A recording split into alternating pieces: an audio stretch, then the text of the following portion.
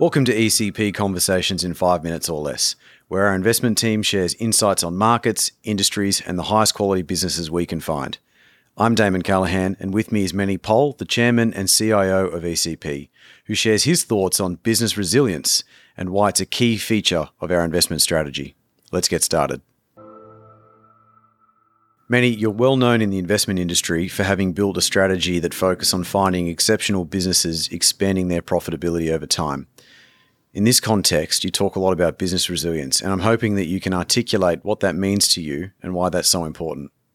Well, Damo, in answer to your question, resilience is the ability of a business to absorb or manage change, disturbances or disruptions while still retaining structural integrity and also being able to maintain functionality of the business through the stress period. Over the years, I've found people that have guided in my thinking were not people that were in the financial markets, but people that were actually like electrical engineers or chemical engineers. And the electrical engineer guy that I always look at is a guy called Shannon. And the reason that he intrigues me is because when I was doing my BSc, my thesis was actually on sampling analog waves.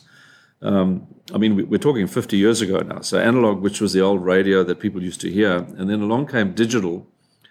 And the quality of the signal or the sound that we heard, the music or whatever, was substantially better than analog. And you've got to say, well, how can that possibly be? Because you're only sampling something. And Shannon proved academically that was the case. I mean, we knew it by listening to the music. He could prove it because what he said was that in an analog signal, you've got noise and you've got information. And the digital process extracts the information away from the noise.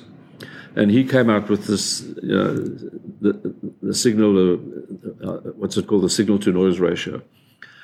Why is that relevant to financial industries? Because we've got the stock market. The share prices reflect all of the information that's going on at that point in time. And people put a lot in store by the movements and, they calculate mean variance and all this sort of stuff. But that movement has got noise in it and it's got information. And the ability to extract the information out is a key component. And that's what his whole theory was all about, is how do you extract the information from this analog signal, which share price movement is an analog signal. So he was very interested, and I'm very interested in what he had to say. And then the other one was a guy called Andrew Sterling, who was a chemical engineer and was looking at energy and the availability of energy.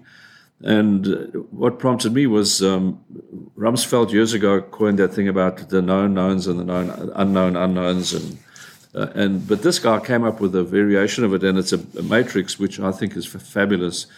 And he puts the axes into the knowledge about the outcomes and the knowledge about the likelihoods. So why is it relevant to us and trying to answer your question about what is the type of business that we want to invest in? If you look at that matrix, you've got. If you look at the knowledge of outcomes, you've got a continuum of outcomes and you've got a set of discrete outcomes, and then you've got outcomes that are poorly defined. The knowledge about likelihoods, you've got a firm basis for probability. You've got sort of a shaky basis for probability and no basis for probability. When you're talking about resilient businesses, they have to be able to deal with the extreme right-hand side of this matrix, which is poorly defined outcomes and no basis for probability. So you've got no information of what's happening, and you've got very little idea of actually what it's going to look like or where it's going to go, a black swan event.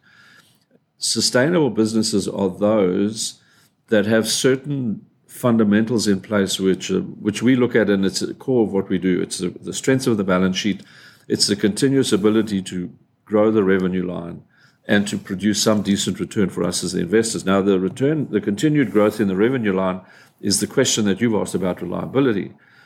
And the key component of that is what we put in our approach to analyzing companies, which we call a dynamic capability. So it's within the business, the closed loops, to use engineering again, that exist where management are talking to the customer through whatever means, they're talking to their staff, and they're taking that information on board and they're reacting immediately to it and guiding their business through investing more in R&D to develop better products, or investing in their staff by training them.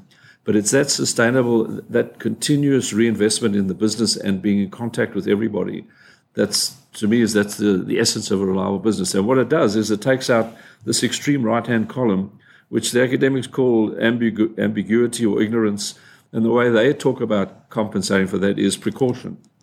For us, precaution is we don't even invest in those companies. We just avoid them like the plague because it's just too hard. So we say if these companies don't have these elements, then we won't have to deal with poorly defined outcomes. We won't have to deal with, in our approach day by day, that we don't have any basis or probability of where the share price is going or where the earnings are going to go. So I hope I've answered your question.